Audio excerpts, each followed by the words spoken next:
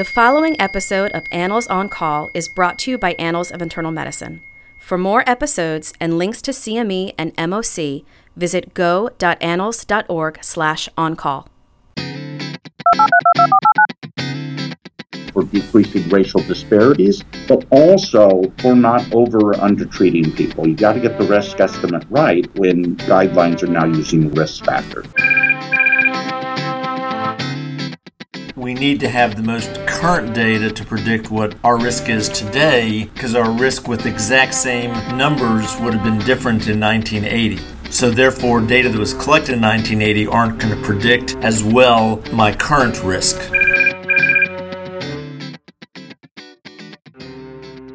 Welcome to Annals on Call, a podcast based upon articles from the Annals of Internal Medicine in which we discuss the implications of the article for you, the listener. This is Dr. Bob Centaur. I'm Professor Emeritus at the University of Alabama at Birmingham and former chair of the Board of Regents for the American College of Physicians.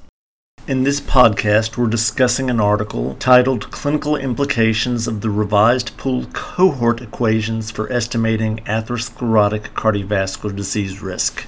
Our guest for this podcast is Dr. Rod Hayward, who's a professor in the Department of Internal Medicine and the Department of Health Management and Policy at the University of Michigan. He's also the director of the Robert Wood Johnson Foundation Clinical Scholars Program. He's a brilliant researcher and a wonderful guest and a co-author of this paper. Rod, thank you very much for agreeing to discuss this article that you were part of the author group. The article is Clinical Implications of Revised Pooled Cohort Equations for Estimating Atherosclerotic Cardiovascular Disease Risk. It's a fairly intimidating title, but I found it very personally delightful to understand, even though it took a while. And the reason is I'm of the age where the predictive models for cardiovascular risk make a difference in what kind of primary prevention I might get. Just to share my own data, I'm 69, I'm obviously a male, I have a total cholesterol of 187, actually I have an HDL of 75, a systolic blood pressure of 124, and a diastolic of 78. I went to the calculator the American Heart Association, American College of Cardiology put together, and I really didn't understand that calculator too well until I read the article that you're a co-author on, and I have a 12.9% risk, which suggests that I should be on a statin. I didn't think I needed to be on a statin. I thought I was in pretty good shape. And after reading your article, and after we'll discuss it, I think people will understand why, a new calculator came up, and my risk fell down to 7.2%. That would suggest I don't need to be on a statin and I don't need to be on aspirin, and that my blood pressure was superb. Now, why did I get different answers in these two calculators? So that's what we're going to explore over the next period of time. The first question I have for you, as I thought about it, was why did you look at the difference between the model that was being proposed and is being used by a lot of physicians and even think about looking at a new model? Yeah, there are several reasons. One is when the model first came out, there was others who noted that when you look at some modern cohorts that the rates seemed high. Our personal interest had a lot to do with getting the estimate for African Americans correct, related to other work. That work that we had done 7-8 years ago showed that we were paying too much attention to cholesterol or blood pressure in isolation and not enough about risk. And this led to overtreating some people and undertreating others. This was particularly important for African Americans, poor individuals, and those under a lot of stress because their risk is even higher than estimated by traditional risk factors. So once risk became important, it was important to get the risk calculations right. And Sanjay Basu, colleague at Stanford, and I were talking about the importance of calculators, including race or at least social determinants of health.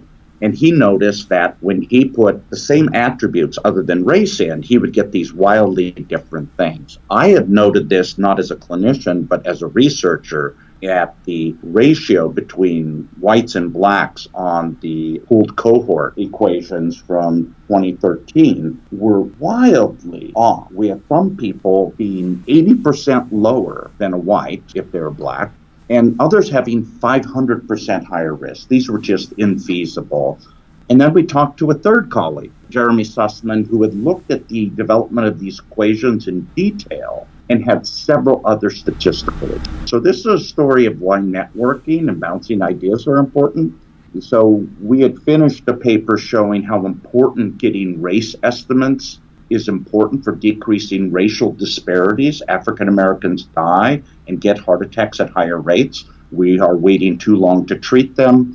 And so Sanjay Basu gathered all of these cohorts together, a mammoth amount of work. And then a brilliant graduate student, Stephen Yadlowski at Stanford, did all the heavy work of redoing the analyses. So we just felt this was important both for decreasing racial disparities, but also for not over or under treating people. You got to get the risk estimate right when guidelines are now using risk factors. So that really answers the question of how you got into this.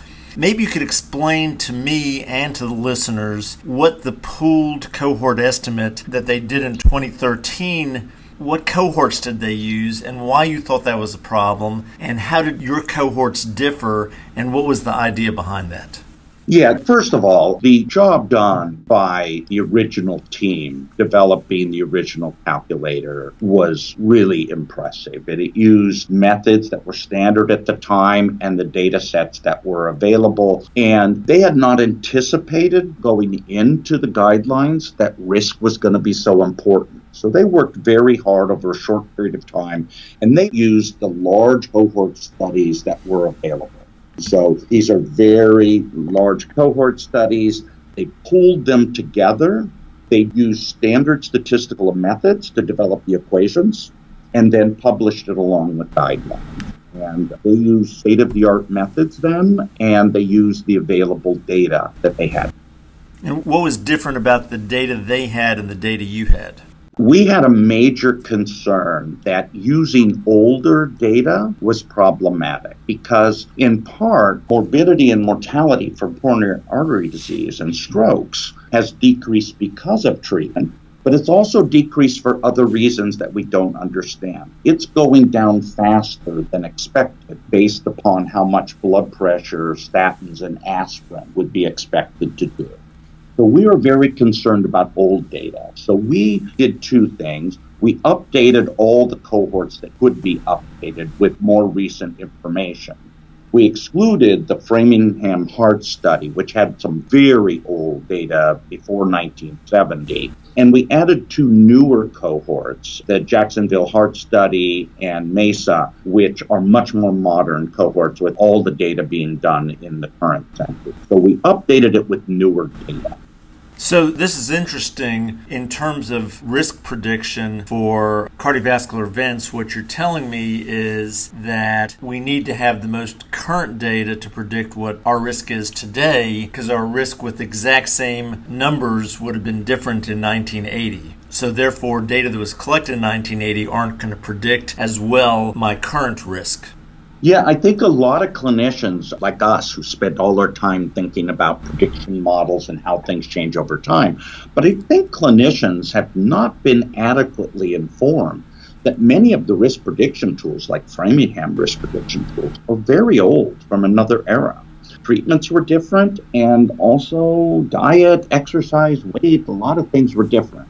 What it meant to be a diabetic was different. So, yeah, I think that more recent data is important. We don't know how recent it needs to be. We know right now that the last 10 years, it's much better than going further back. Do these need to be updated every 3 years, or would every 10 years be enough, is something that we don't know yet and are really looking at carefully here. And we need larger data sets to look at that. But we think that probably in the modern world of data, we should be able to update these every 5 years, and that should be more than enough. Well, that's really interesting. So let's get down to what you actually did. As I read from your article, you used the following predictors to develop the new models: age, gender, black race, current tobacco smoking, total and HDL cholesterol, treated or untreated systolic blood pressure, and diabetes. Yes, and all of those are traditional risk factors with the exception of race, which we think race or a better measure of social determinant of health should definitely be included. But the rest are the same sort of things you would find in the Framingham risk score. And just for my own personal interest, although I think it'll be interesting to most clinicians, family history is not included here. And I remember when we first started talking about cholesterol, one of the things you looked at was premature coronary artery disease. Why is that not included in these prediction models? Yeah, and that's very important. Two known risk factors that we wished we had consistent data on was family history and estimated GFR. Those are both known to be important. It's not measured reliably in a lot of the studies or consistently. And this raises an overall general point. These risk calculators, clinicians should think of as getting them in the ballpark. The clinician often has rich additional data on the patient. How much do they exercise? Did they used to have really, really bad blood pressure? And now it's better. At history of wear and tear be an issue. How bad is their family history? And by the way, it's very different if you have 3 close relatives who had a heart attack before age 60 versus you had relatives who had heart attacks after age 75. But family history is a more graded, continuous risk factor as we think of. Clinicians will know that, and that should affect them saying, yes, this person's calculated risk is 7%, but they have a lot of additional family history, and I need to weight that. Or this person's risk is 10%, but they're a marathon runner who leads a very good life in lifestyles. Those have impacts, and we need to think of that. One other thing that we often don't think about is mental health. People that suffer from depression repeatedly often have higher cardiovascular risk. And in fact, any chronic social stress appears to increase cardiovascular disease risk. These are things there's still need for good decision makers. The tools should not make the decision. Clinicians doing that, both knowing the patient in terms of other information and their preferences, is essential when somebody is close to a cut point. Do not let the tool or the cut point make decisions. Well, that's great. We'll talk about that again in just a few minutes. Let's talk about what I consider the brilliance of this article, and that is how you did the validation, why validation is so important, and what the heck do you mean by validation? Validation has 2 particular meanings. One is internal validation. That means if you use the same data source, how much have you gone wrong by overfitting the model, right? That you have used this and your model is wrong because you tried to find too much pattern and haven't appreciated the amount of noise. So we talk about that as statistical aspects of overfitting. Validation also has external validation, and that external can be to different populations, can also be to different time periods. So when we use validation, we're talking about different types of validation, and we found both to be a problem. Overfitting of the model, in which that didn't try to find too much pattern and didn't appreciate how much of it was just noise. But also time was very important. If you built models on older data and tried to validate it on newer. The other thing I'd say is validation for prediction models have 2 distinct components that are both very important. But discrimination is how much we correctly estimate higher and lower risk individuals. We're sort of risk stratifying them. But calibration is how much would your estimate for an individual is right on the money, correct. You don't systematically over or underestimate. So you can have a tool that discriminates well by rank order. That rank order is correct, but you're systematically overestimating people by 20%. And indeed, that's one of our findings, that the average overestimate of the original risk tool was about 20% higher. But within that, there are people like yourself who were overestimated almost 100-fold. And there are people that were actually underestimated their risk. And so our approach could improve both of those, under and over. So let's see if I have this right. The idea of validation is to test the model and see if it works. And if I read the article right, you did two types of validation. First, you validated all the data that you had held out. And maybe you could talk about how you took part of the data to develop the model and the other part of the data to make sure it worked.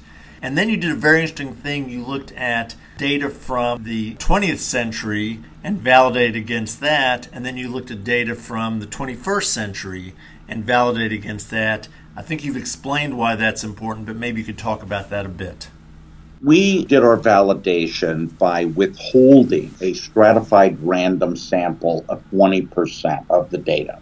That data's only purpose was to test the equations. On that 80% of the data randomly selected, we used different techniques. We'd say, okay, what if we just update the data set? So the only change we make is we use the same statistical techniques as was used originally, state of the art at the time, but we use more current data. And we found that helped a little, but surprisingly little. We still had calibration problems, and we still had the ratio of risk for African Americans and whites was still off in unreasonable ways. We found that if you needed to get good validation, you needed to use more recent data and more modern statistical approaches. So the statistical approaches and the updating were both important. And the latter, the statistical approaches, are much more important for researchers. The more recent data is important for both researchers and clinicians. You don't want a tool that's old. There's also contextual issues. The idea that different populations have different risks. And that's another thing clinicians should be aware of, is that often the discrimination, the risk that a smoker has this much higher risk, blood pressure has this effect, generalized well. But calibration, the degree of over and estimation, tends to be common, if not the rule, if the patients in the study used to develop the equation are very dissimilar for your patient population. So if you're taking care of inner city minority population and the tool was made in Framingham, Massachusetts, odds are that tool is going to have calibration problems in your population. You would be much better using a tool developed in patient populations similar to your patient population. Well, I find the math a little difficult to understand, and I've done a lot of statistical stuff before, although it was really well described. I loved the calibration discrimination discussion. Of course, that was a particular hobby of mine for many years. Let's get back to I'm taking care of patients. What are the dangers and costs of the old equation? What are the clinical implications of continuing to use the old equation? And do you think we're going to be able to convince the people who have written the guidelines to accept this new revised pooled cohort equation as a better method for estimating risk? People will disagree about the importance of the overestimation. That what we can say is if you're following the guidelines very closely, we estimate that almost 12 million more people would be treated with the old equations than with the new. And that's the same whether you use 7.5% as your cutoff or 10%. So that's huge. There's other people that sort of say, it's not that big of a deal. Those are mainly people that think we should be starting statin earlier. And there's a lot of people that think we should be starting at 5%, that you can make a case for that. The real issue is the millions, maybe not 12 million, where the calculation is way off. People like yourself, right? It might be 1 in 30 people, but that's 1 in 30 people that we are dramatically misinformed. It's also particularly important, I think, in terms of getting the estimates for Black Americans correct. And I think the place where there's no counter-argument for using our tool is for getting the estimate for Black Americans better. Those changes were quite dramatic, and both in terms of undertreatment for Black, particularly Black men, as well as overtreatment. So I'm optimistic. We have not received anything but interest and good academic comments from people that were involved in the guidelines. The people that did these guidelines are amongst the best researchers I know. And I think they're going to want some questions answered. There's always a process to go through. That is important. But I'm hopeful that fairly soon. I think it would be reasonable within 6 months for the AHA, ACC committees to revisit this, ask questions, and revise and update their tool in some way. I believe in scientific debate, discussion, post-publication review, but I don't believe in long delays. And so I think we should be able to do this much faster than waiting until the next guidelines come out whenever. This could be done quicker, the implications are big enough, and there's no downside to just replacing the tool. That is completely transparent to clinicians using it. So this doesn't cause any confusion for the clinician. All those statistical things you mentioned, they're invisible to the clinician, and they should be. The clinician just should want to know that this was evaluated by people that know what they're doing, and this is the best estimates we can have, but also know the estimates aren't perfect, and they should feel free to make small adjustments of these numbers based upon their, not large ones, but you think this person's risk is probably more like 8% than 10%. That's what clinician knowledge can do. And just to finish, I heard you say this earlier, but I suppose that if you were asked to talk to the guidelines committee, not only would you want them to use the revised guideline, but to set up a plan for every 3 to 5 years updating the equations, because they may continue to change over time. Yeah, I think so, but I would go even further. I think the future should be locally developed tools. National tools do not make sense given what we find out. That there is a time that Kaiser Permanente has had their own tools for Kaiser patients for some time now. We are in the final stages of having tools in the VA. You can use tools that were developed and calibrated and validated on veterans. Large health systems have the ability to calibrate their tools to their patient populations. We have the ability to use additional information from the electronic health record and study populations, whether they're from controlled trials or cohorts, are selective. They are volunteers. The most important thing to the patient is the best estimate of their risk, and we should be able to do that. Not everywhere, but a lot more places. That will require cooperation between insurers and CMS and health systems, but we should overcome those. And the reason for that is the risk factors are known by the health systems in their electronic health records. The outcome is completely collected by insurers, who knows whether the person had a heart attack or stroke, whether they came to your hospital or another. And we've been working on ways to really set up a system that would be the next wave. And although we're talking about heart disease, risk prediction is important in other areas too. Tanner Caverly had an article in the previous annals about how important and how much the benefit of lung cancer screening varies with risk. We know that risk is very important in terms of AAA repair. Lots of places that risk. Cancer risk. We have a head start there with cancer registry. So risk is a fundamental aspect of decision making for patients. You cannot even begin to think about how valuable a treatment is until you have an estimate of how likely the person in the clinic room with you is likely to have bad outcomes if you do not. That's the starting place. If it's very, very low likelihood, it's easy to do more harm than good by us offering an intervention. If it's really high, those are the people we should really be trying to get treatment to, because a 20% risk reduction is big if your risk is big. But it's trivial if your risk is 1 in 10,000. And we need that information to be provided to clinicians better. It's one of the most important things, and we find that we not, and I include myself as a clinician here, we are not good at considering baseline risk in making our decisions. We're too distracted by that unreliable blood pressure measure. We're too distracted by what the LDL cholesterol is.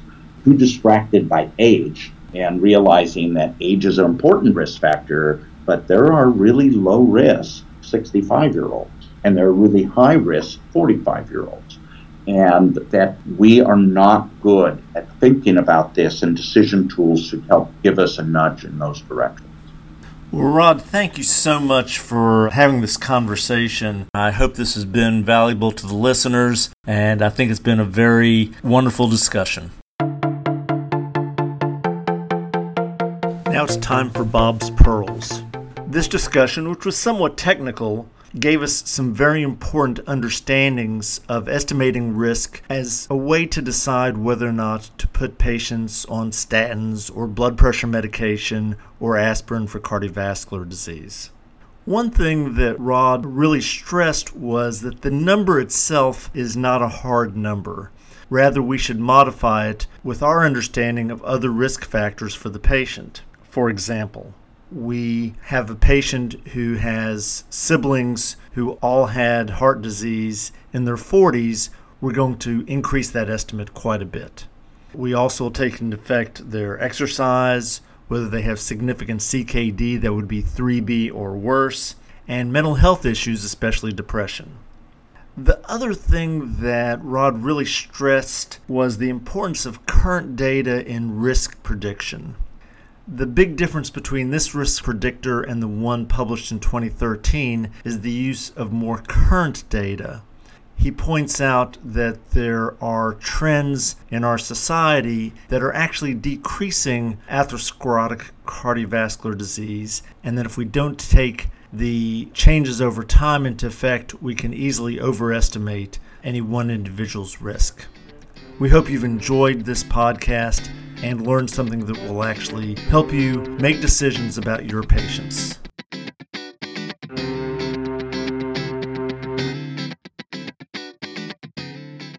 For more episodes of Annals on Call and links to CME and MOC, visit go.annals.org/oncall. Participant statements on this podcast reflect the views of the participants and not necessarily those of the journal or the American College of Physicians, unless so identified. The information contained in the podcast should never be used as a substitute for clinical judgment.